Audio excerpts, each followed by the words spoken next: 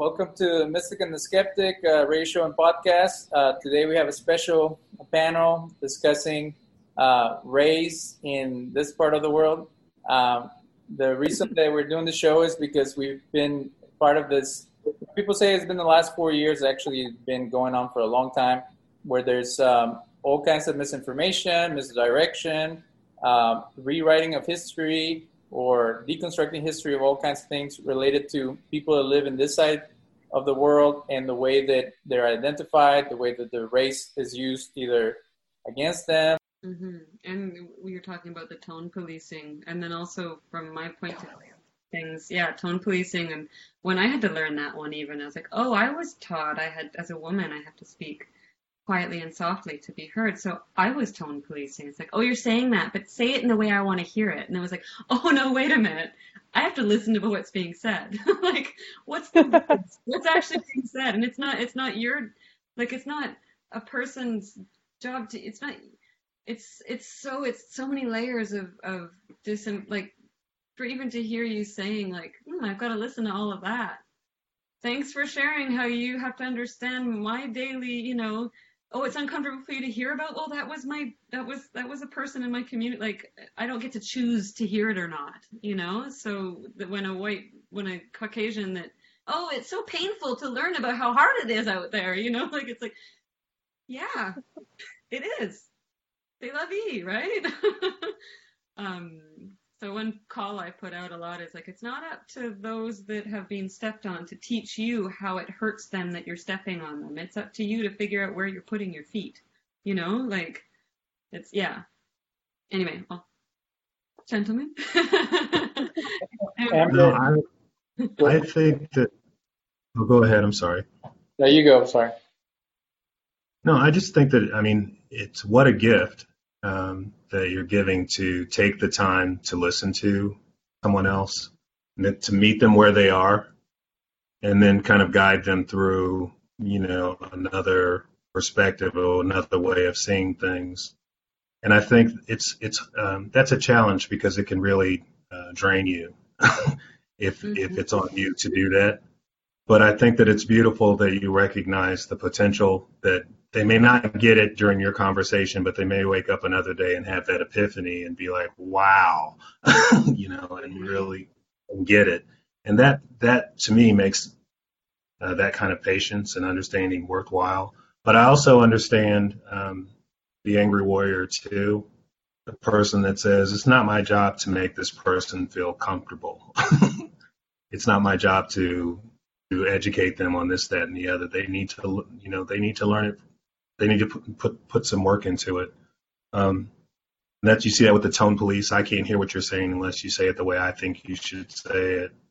And when both of you were talking, it also made me think of cancel culture as well, and how that sometimes plays out in our efforts to address issues of race and other issues. But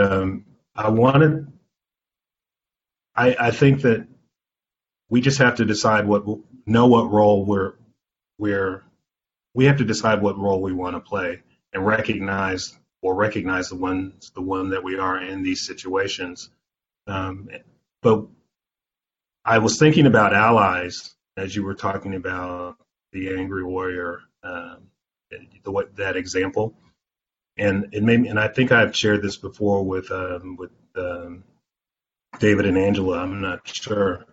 But I always think of it as like you're trying to reach a certain destination, whether it's your seat at the table. And in order to get there, you're going to need support to make it happen.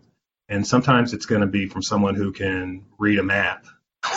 They can help read the map. They can take you on the journey. Some folks are going to put gas in your car. Someone might have to drive you there. And it's just seeing people where they are, and recognizing what they can give and contribute to the situation, and what they can't. If they don't know how to drive, you don't get upset and angry with them. That's just not something that they can do on this particular road trip, And I think that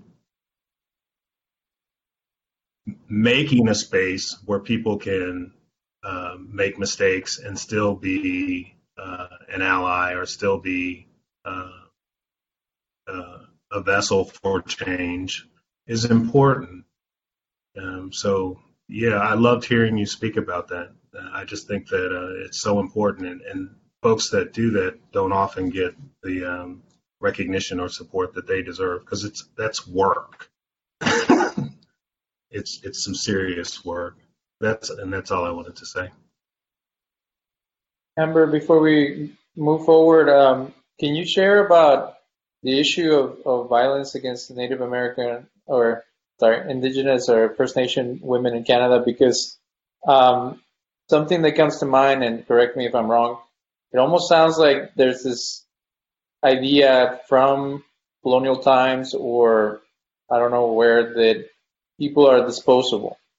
So has that ever come up that just like there had to be a movement to say that Black Lives Matter because they don't matter to a lot of people?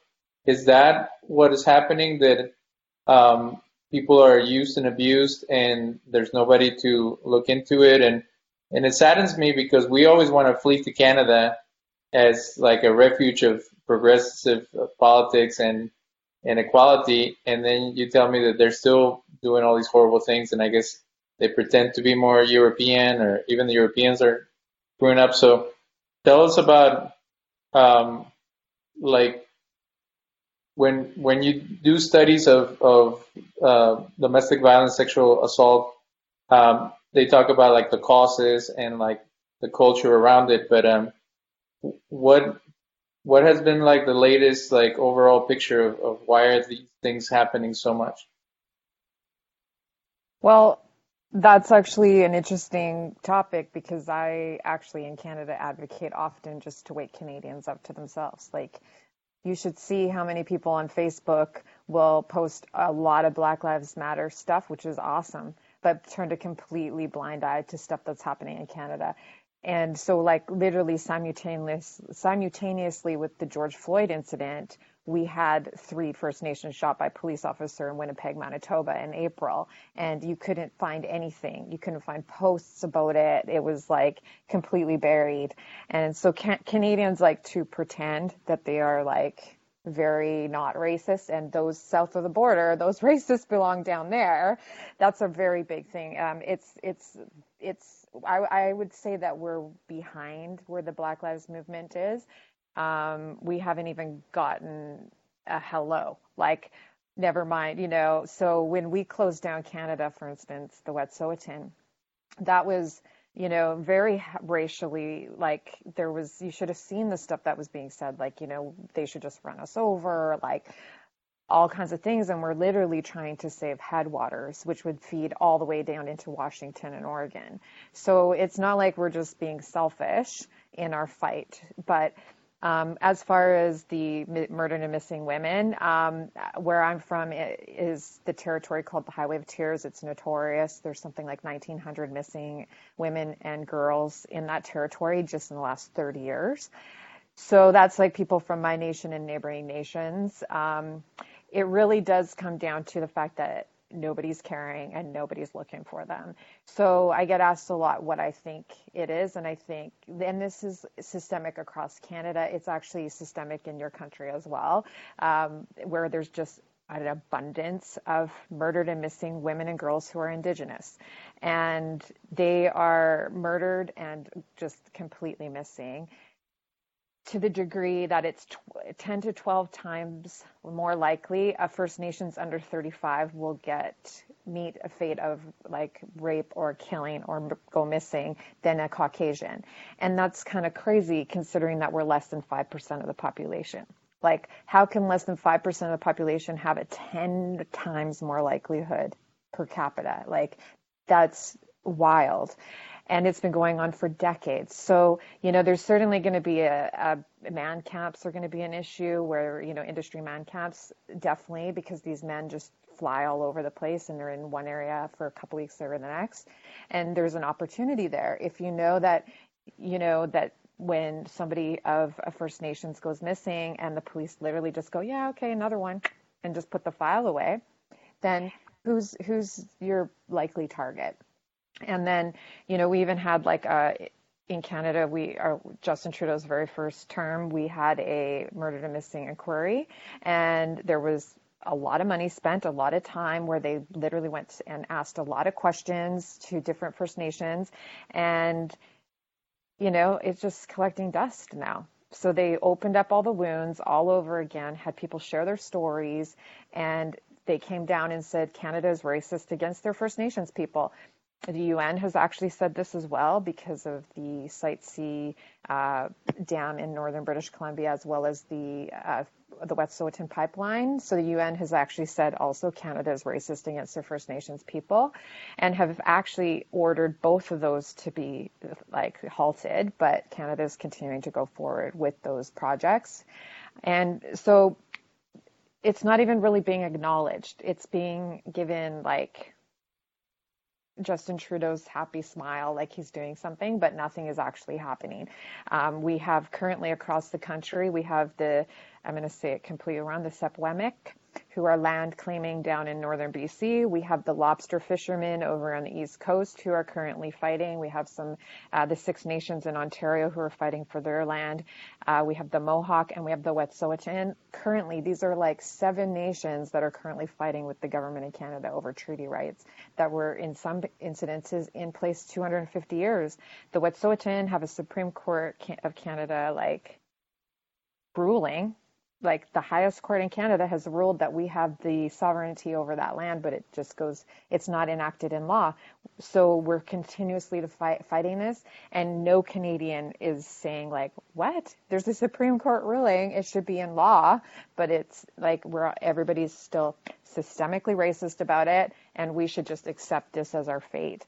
As a 44-year-old woman, mine's only 4 times as likely now of meeting that kind of fate. So as you get older, you kind of age out of the MMIWG, but it's a big problem, and we just act like it's not a problem at all. And it's funny because, by the way, when I go to Central and South America, I didn't realize it until my second visit, but I feel super comfortable there, and I realized that it's because I don't experience racism there. I blend better. Well, that's the issue of being a minority. The native population of Mexico, I don't know if that's a correct term or is even a racist term, full-blooded native population versus the mestizo and the Spaniards or the criollos. They're a minority in the sense of they're invisible and not fully embraced by the rest of the population, and they're experiencing the same type of violence in Ciudad Juarez. And it's similar, most likely it's even the police who's doing it. And I listened to a podcast where they try to find all the culprits, and it turns out it was everybody. And that's what's so disturbing, that it happens on the other side of the border, but it happens here too with human trafficking and with and when people are not organized or don't have a voice or they're dismissed because the population is small, then it's easier for people to get away with it. The one thing that this country is contending with is that the population is changing and that the numbers are growing. And I feel that there's a push to try to suppress those communities. But a lot of my friends say that that's not true and that I'm just making stuff up. So you were talking about warriors, or, I don't know if this is a social justice warrior situation, but I want to, since you guys are so diplomatic and so lovely, I want to put it before you and see how you would react, because I lost it when I heard this. So 2 days ago, we're recording this around the time where we're trying to figure out who's the real president of the U.S. It's going to play later, but bear with us. So a friend of mine who I thought he was a saint, he's the nicest guy, very progressive. I'm sure it has to do with the information that he gets, but he said the following. He said, if the Republicans win, I see the Democrats rioting in the streets. If the Democrats win, I don't think the Republicans will do anything at all. And in the surface, there's nothing weird about that statement. It's just one party is violent and the other one is not. Okay, so let's just leave it at that. But I can read between the lines, and I have media literacy background, so I know what he means. But this is a very cool guy, and he says he has friends from all kinds of backgrounds and stuff like that. But I just lost it, and I attacked by saying that's like the most racist thing I ever heard. And he's like, I didn't mention race. I mentioned the blues and the reds, and I was like, that for the last 30 years, they've been saying that the Democrats are the party of the minorities. And what do people usually say about minorities? That they're violent, that they're savages, that they are people who are criminals. So for you to say that the party that has the most minorities is going to create havoc and is going to put everybody at risk, and that the other guys are just going to be like, okay, whatever, is not only a lie, but it's like the worst lie that can be pushed in a race-baiting way, because there's an FBI report that the greatest danger to American safety are white supremacist groups. And most white supremacist groups are supporters of that other party. Is that me being crazy and just hypersensitive and assuming that people are evil, or is that the kind of dog whistle that, it goes back to like people that look white or think white or are around a lot of white people? You can say something like that and everybody like, oh yeah. And I remember when there was the protest and there was some looting and stuff like that, I was wondering, why is this happening? But then people would come to me and say, hey man, things are getting out of hand. Like, I'm cool with supporting causes and stuff like that, but when they start breaking things, like, I'm out. And, why is it turning that way? And so now there's this idea that everybody who has an issue or unhappy with what's going on, they're going to turn into violence. So then it's easier to smash them because they're violent people. So I don't know what comes to mind when you hear something like that. And is that a dog whistle, or am I just crazy? Well, first of all, it's like serious gaslighting. So I've heard this many times, and in Canada, we don't have a two-party system, so it's not as clear, the lines, but we definitely have them still. And I've heard this so often with the riots of the BLM and stuff, and it's like, first, the Democrats, if we're going to make it about a party, they maybe are what am I trying to say? Okay, the Republicans, it's like white privilege at its finest, that statement. It's like, they don't have to make a stink.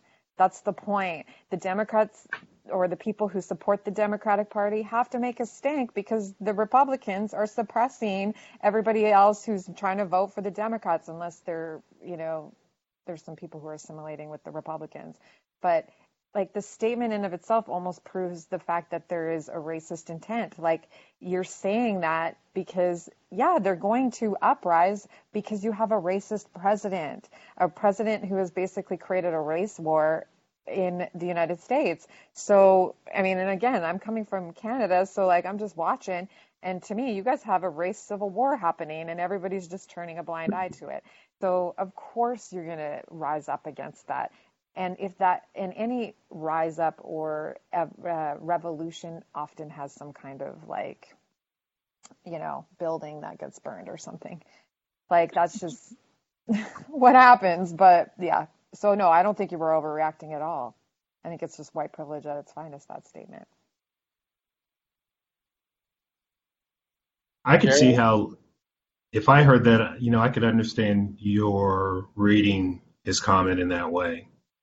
And I feel like I understand it because I understand clearly that my skin communicates things that I have no control over to, other folks in general, but particularly to white American. And then Black Americans have been criminalized so much in this country. Even when we talk about, even throughout, before the election, when whenever people raise or just politicians typically when they talk about issues that are of importance, they don't really get beyond criminal justice reform, jails and things, and poverty, joblessness, things like that. There's a wide variety of concerns that never get addressed, but I don't want to go too far into that. I just think that your comment made me think of Tom Brokaw. I don't know do you all know who that is? He's a fairly well-known journalist that's retired years ago. They brought him back on one of the news segments about the election, and he said that African Americans were protesting, and it's their right, but then they start looting and burning things down, and that he has a problem with that. That's more or less what he said, and it was just such a shock to be thrown into this pile of people that have decided to do that, because I don't think that's. I think people are seeing they're seeing what they've been told as truth, rather than taking the time to actually look and observe and try and understand the experiences of Black folks in this country. So that's a long way of saying I could understand you being upset about that. But when you raised the question, I just wondered why your friend felt it was okay to say that to you. And what does that say? Well, does that say anything to you? He was saying it to the air, like, hey guys, look what's going to happen. And they've said stuff before, like the Democrats are all about taking care of people and like bribing them or giving them stuff, and the Republicans are about hard work and get it yourself and don't depend on anybody. So it's like it's propaganda, and you can't blame people for you hear propaganda so much, and if you don't think critically, you start believing it. That's fine, but when you start talking about safety, those are the things that bother me, because in Guatemala, when the U.S. was supporting the dictator, whatever over there, all he had to say is the native population are a bunch of communists, and the communists are godless and gonna tear down our country and turn it into another dictatorship or whatever. So then they gave the military the mandate to go ahead and murder everyone because they had this Red Scare in Guatemala. And I've met survivors who came to America as refugees coming out of that. And what's interesting is the U.S. was supporting, on one hand, the massacre, and on the other hand, they were letting people flee the massacre. So they were like on both sides of the issue. And now you hear that stuff coming out from the current president, that people are enemies of the state, or that he's going to throw people in jail for 10 years for tearing down a statue. And like there's all this like draconian stuff going on. But going back to the issue of like you said, lumping people in a group of violent rebel rousers or are the hardest thing about protesters in the U.S. is that it's like it's the best place to protest and it's the worst place to protest, because America's so powerful that all they have to do is say, that guy looked at me the wrong way, or I could see terroristic intent in what he was doing, and that's it. Like you're done. So I see that everybody's putting their lives on the line when they speak out, and like people would say about places like Palestine and other places, like who would put themselves in that position? Only a person who's truly oppressed. If you were doing okay, you would never go out during COVID and try to pick fights. Like why? Why would you do that? You have to be insane. But they turn around like they are insane. They've always been insane. And that's why we have to have like more rules and more ways to keep them at bay. So I know it's a very complicated issue, and we can talk about it all night, but Can I add one thing? Sure. Gerald? No, I think going back to Amber's point, that's always going to be a part in some form or fashion of any kind of protest that where people are literally out. I mean, if you're out in the streets screaming, please don't shoot me, stop killing people in my community, and no one's listening, people are going to become more and more desperate. And some may take the route of, looting or take advantage of the situation. I mean, I think that people have the capacity to separate the purpose of a march or protest from folks that are there to try and take advantage of it or use it as a shield to do things that they get that, they understand that. What I wish people would focus more on is that people and their suffering is more important than the things that they seem to cherish so much. And I feel that way. I learned that lesson after Katrina when I lived in New Orleans. People were left to die. When they brought in the National Guard around the Superdome, these folks had guns drawn on American citizens, but they had food, they had water, they got them in. But the folks who were desperate in need of support, they were just dehumanized, and they weren't. And that made it easy to. It was almost as if, how dare you be poor and not be able to get out of the city? It's a lot more to it than just saying, these people are going to riot, loot. We got to stop acting like these things are more important than the suffering of people. Well, I know we've gone long, but if you guys have another 10, 15 minutes, I want to bring up the one topic I wanted to discuss. Okay. I get in trouble a lot for being too critical of my so-called community. So is there room for that? Because the one thing that I think we can fall into is either romanticizing a group or demonizing a group. So it's like, in our circle would be white people.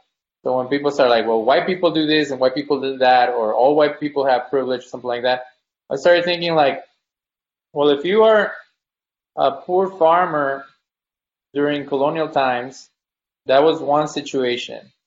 Now, if you were a plantation, master, that's something else. Well, what if you were someone that just came in from wherever, this Soviet bloc in the last 30 years? You have a foot in the door because of the way that you look, but you still have some of the issues of being an immigrant, where the language, things like that.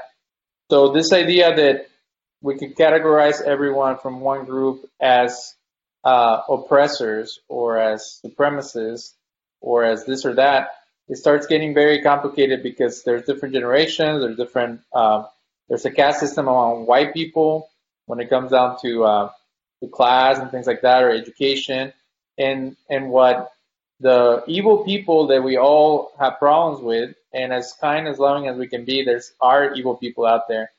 What they try to do is they try to pin everybody against each other. So it's easy for the progressive movement to be dismissed as anti-white or anti-European or Western or something like that. But if you're able to acknowledge that we were all born into this, and it's what you make out of it.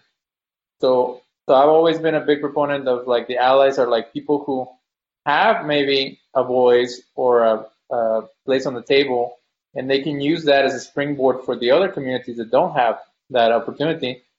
So, but is it reasonable to be worried that some of our communities can be romanticized as almost like sinless? Like, because I'm the first one to say, like, there are people who are trying to make us look bad, or who do things that are problematic, and then it builds up to the stereotype, or it creates more havoc. So how do we challenge our own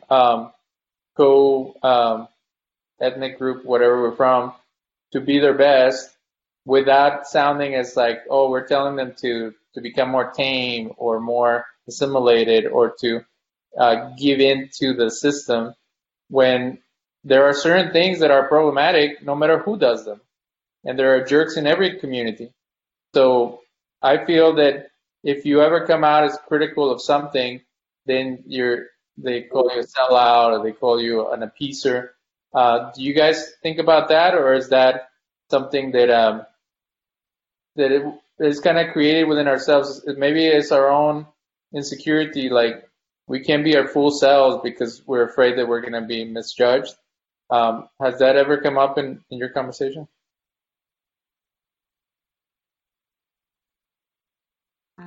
I'll jump in just because I don't want to forget.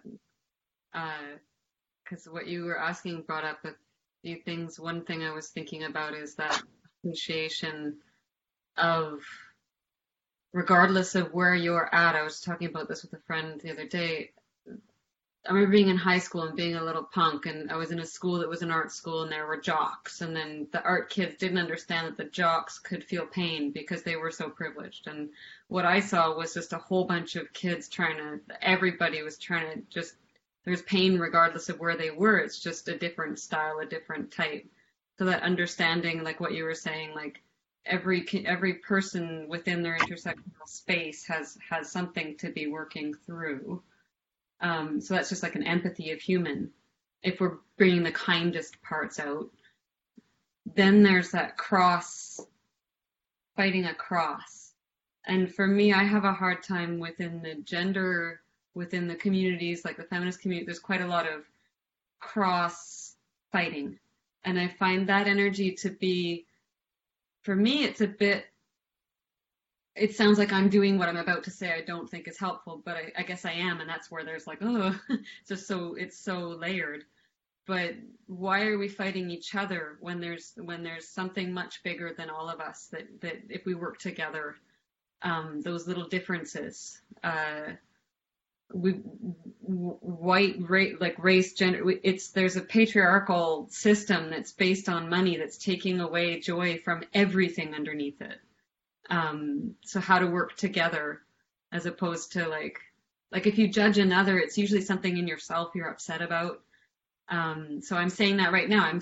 What I'm showing right now is that awkwardness. So something new is being learned, and I'm seeing both sides inside me and inside others. So that's a really good question that you've just asked, because what it brought up for me was ideas of ignorance, of just not like trying to act before we fully understand what we're hearing. Like there's like so much cultural trauma, so much like racial trauma intermingled, heritage trauma, that everybody's reacting in a different way, and then we're judging how we're reacting as opposed to just, okay, like what is happening? What are you feeling? What are you feeling? What are you feeling before action's made? So I just got myself in a little circle. Your question was great.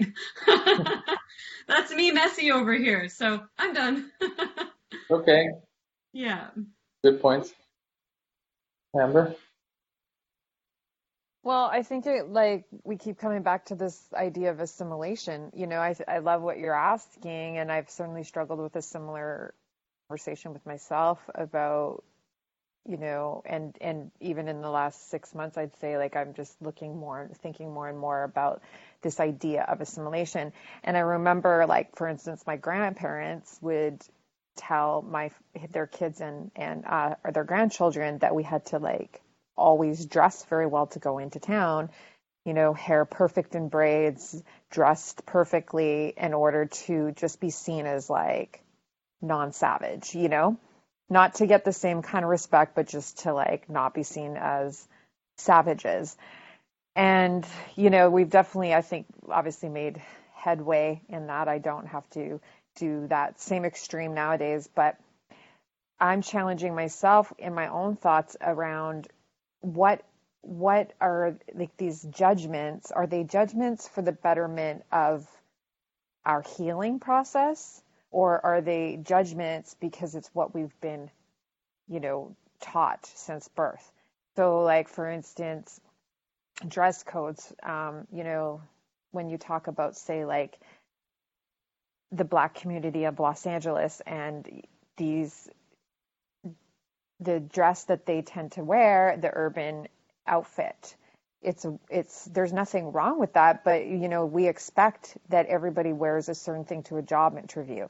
So like as a business owner, I'm even trying to sit with that myself. Like if it's well put together and it's their uniform, then what does it matter? And I'm a former street kid, so I kind of resonate with that, which probably makes it easier for me to accept that kind of thing in a hair salon. But this is what I think as society we need to start to break down as well. Like, are we asking cultural differences to assimilate to one look, or are we asking them to better themselves? And I think that's the question we have to be asking when we are coming back to our own communities. And obviously, when we talk about statistics or stereotyping, those exist for a reason, like when people say like, well, the crimes are being committed. Not always. We know that, like, statistically, the crimes aren't always being committed, or like kids are in foster care because their parents can't take care of them. But then we know that as we peel those layers, there's reasons and traumas behind it. So I think in asking a community or saying you need to do better, we also have to realize that they can't just do better without the healing happening first, like it's sort of like putting the cart before the horse, so to speak. So I think in the Latin community, the Black community, the First Nations communities, like we really need to work heavy on healing them as well to get to that place where a certain amount of them can like rise up. And you also brought up something that I find very interesting, which is different types of privilege. There's like gender privileges, there's class privileges, there's race privileges. Because something like, I'm a former street kid, so there was a lot of like different races, but there was also white kids. But a lot of those white kids typically were poor. And, and reflecting on that, I actually think it's sometimes harder to be a poor white kid. They got bullied a lot more. We just kind of get it every day to a certain degree, but like I found like my white friends who were super poor, they just got like beat up more and like put in the garbage cans and stuff like that. So I think there's like, I don't know, it's debatable whether class or race puts you near the bottom or not, and that's just like judgments, I think, of white people on their own to not be poor.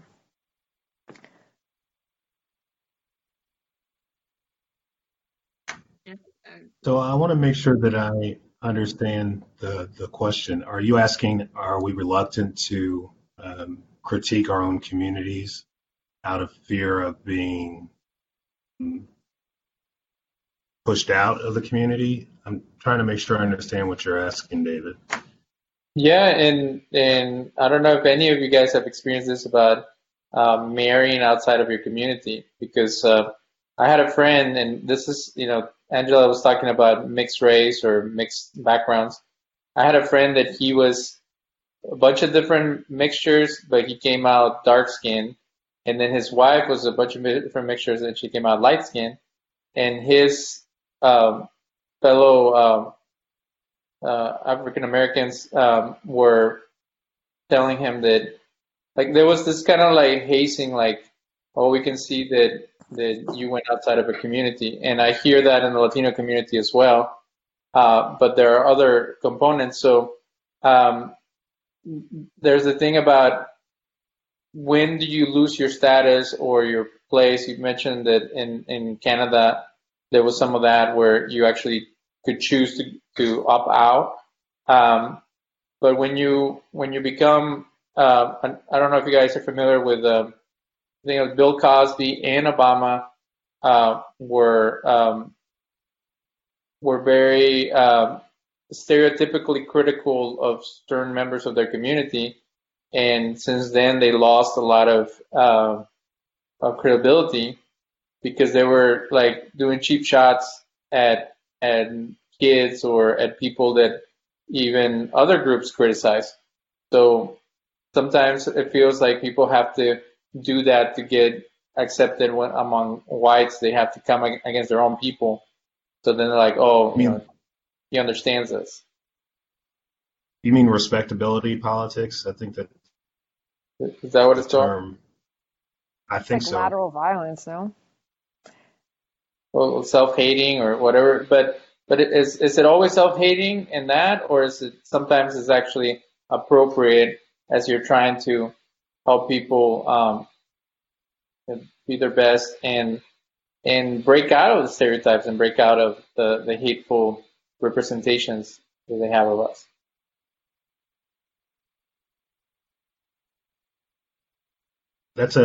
It's a big question. I mean, I'm thinking lots of things.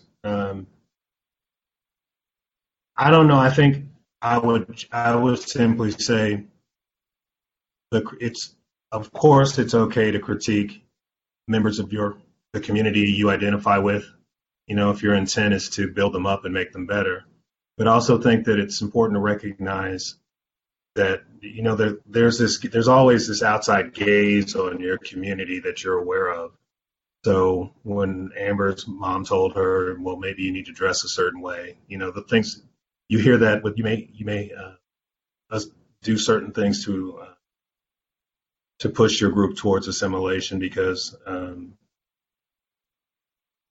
it's going to help with your survival. Where I'm going with this is I think that there are different conversations. People have to recognize that there are different conversations. I might be upset with Black people who use the word nigger, but that conversation within my community is very different from someone outside of the community critiquing the use of that word. I'm not sure if this is really clear, but it's just the conversation that comes from within.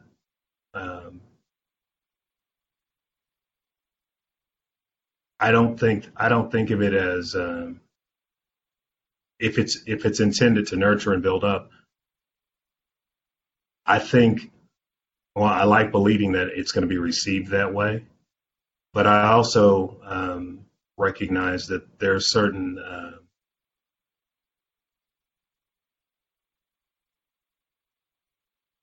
I'm not really sure how to say it. I think that you just have to recognize that there are different conversations. When I grew up as a kid, I was told you always have to have a receipt. Don't ever go to a store and leave without a receipt. Or, there were certain ways you had to carry yourself or present yourself, and that was really focused on you surviving. And so I think there was a time when that critique was just, it was understood that's just something that you did.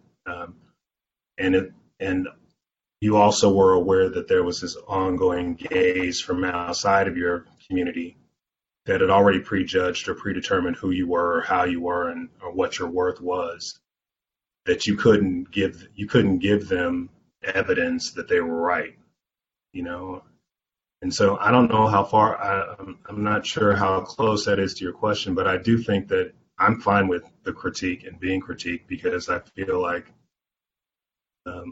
it's important to know how others view us and the things that they may project onto us and how it's going to affect the quality of our lives. And I think that, and folks outside of my generation may not feel the same way, but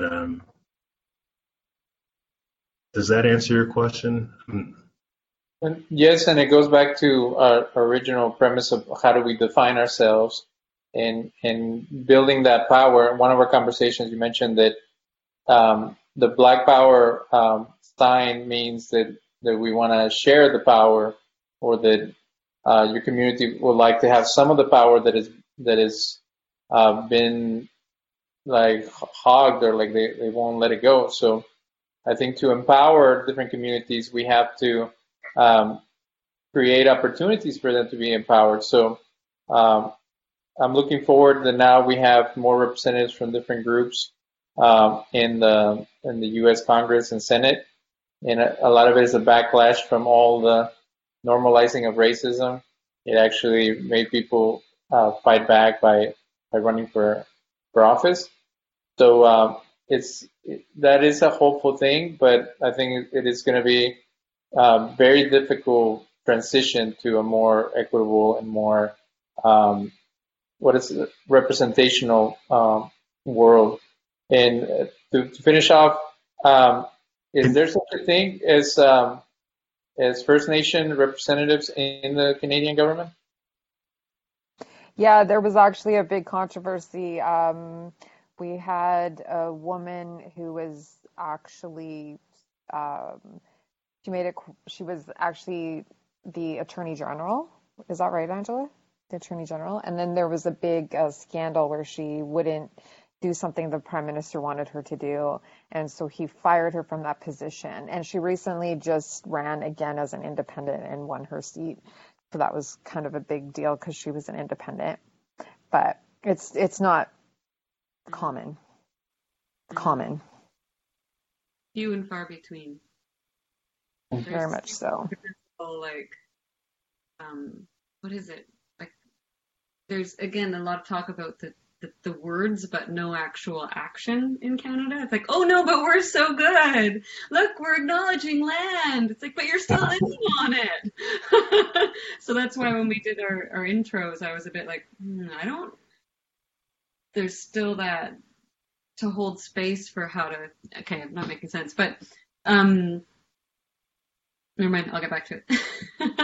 Well, we'll end on that note. I have a comment after this. Gerald, did you have something to share?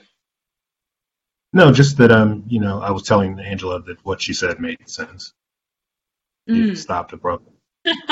Thank you. Yeah, okay, I got it back. Thank you. It's that words of action. So in a lot of organizations here, there's a respect and a place carved out for Indigenous, usually a voice or a person, a representative, but a lot of times it's like, oh, look, we have that.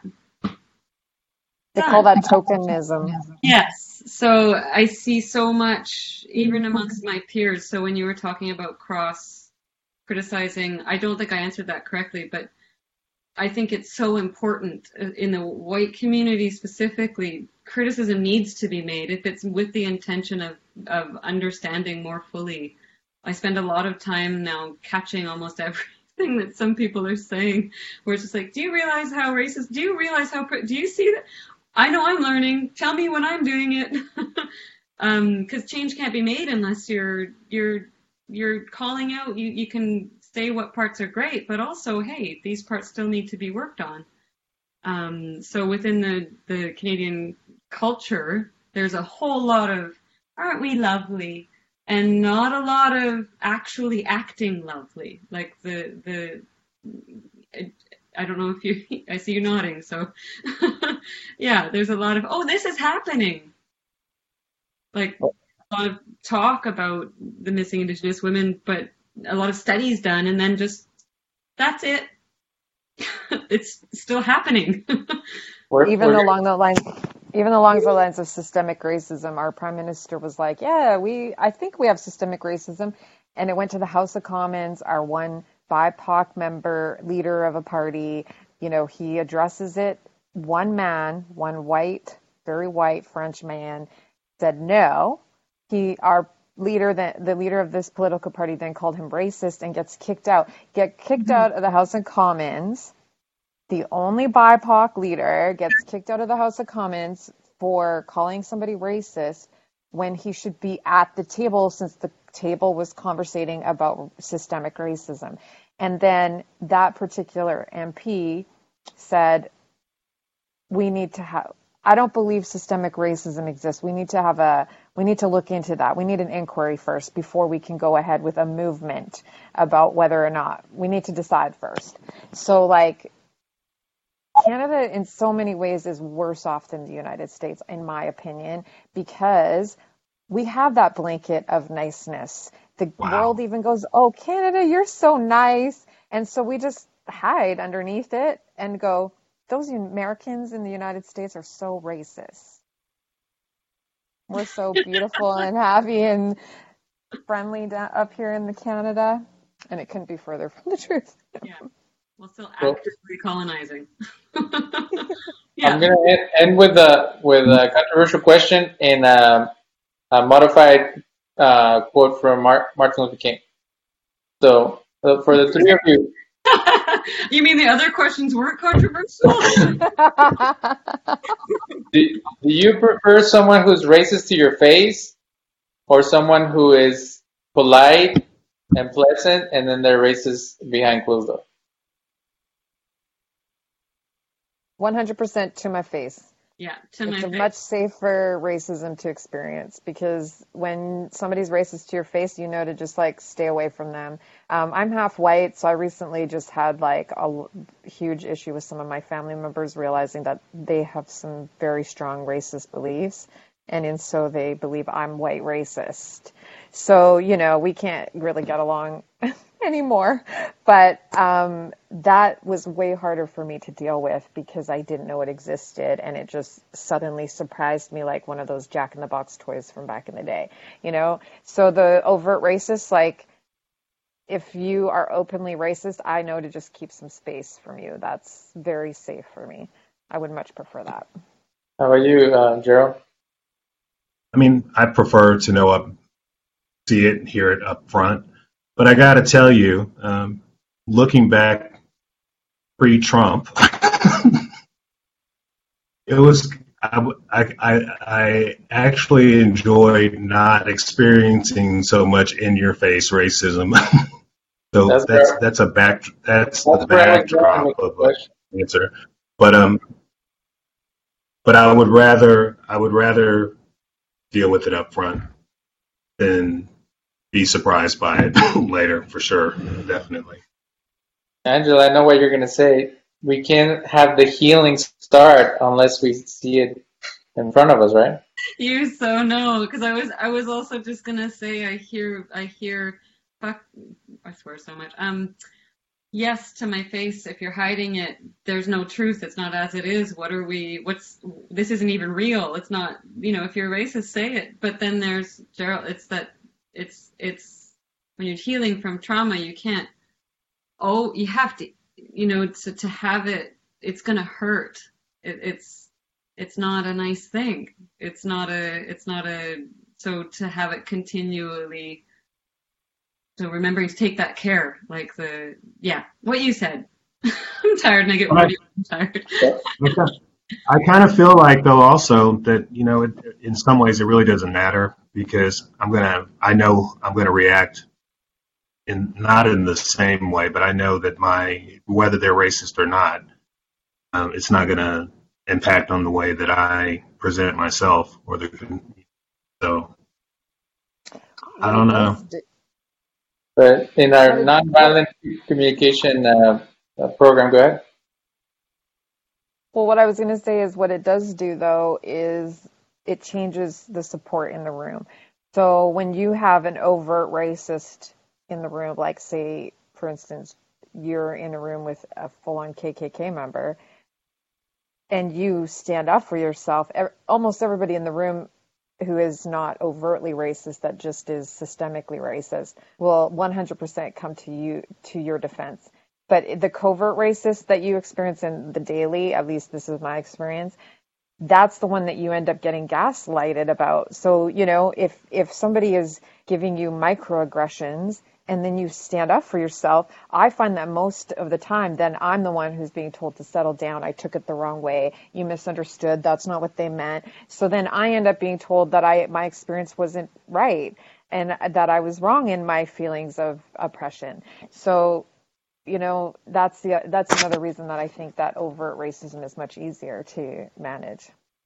We'll have a whole conversation about microaggressions in our next conversation, but to the jobless. What? Yeah. So we're having more of this? I know it's traumatic, but I want to publicly invite the jobless leader of the Not Very Polite Movement of America, who has been spewing a lot of dog whistle insults and racial conversation, to join us in our circle of love. Now that he doesn't have anything going on, he can come and we can give him nonviolent communication techniques on how to, maybe when you spew so much hatred, maybe it's because you have hatred in your heart and you need to heal and get that out. A lot of people would just dismiss people like that and be like, they're gone, too far gone. But, you know, who knows what kind of insecurities, issues people are dealing with. So this goes to Canada.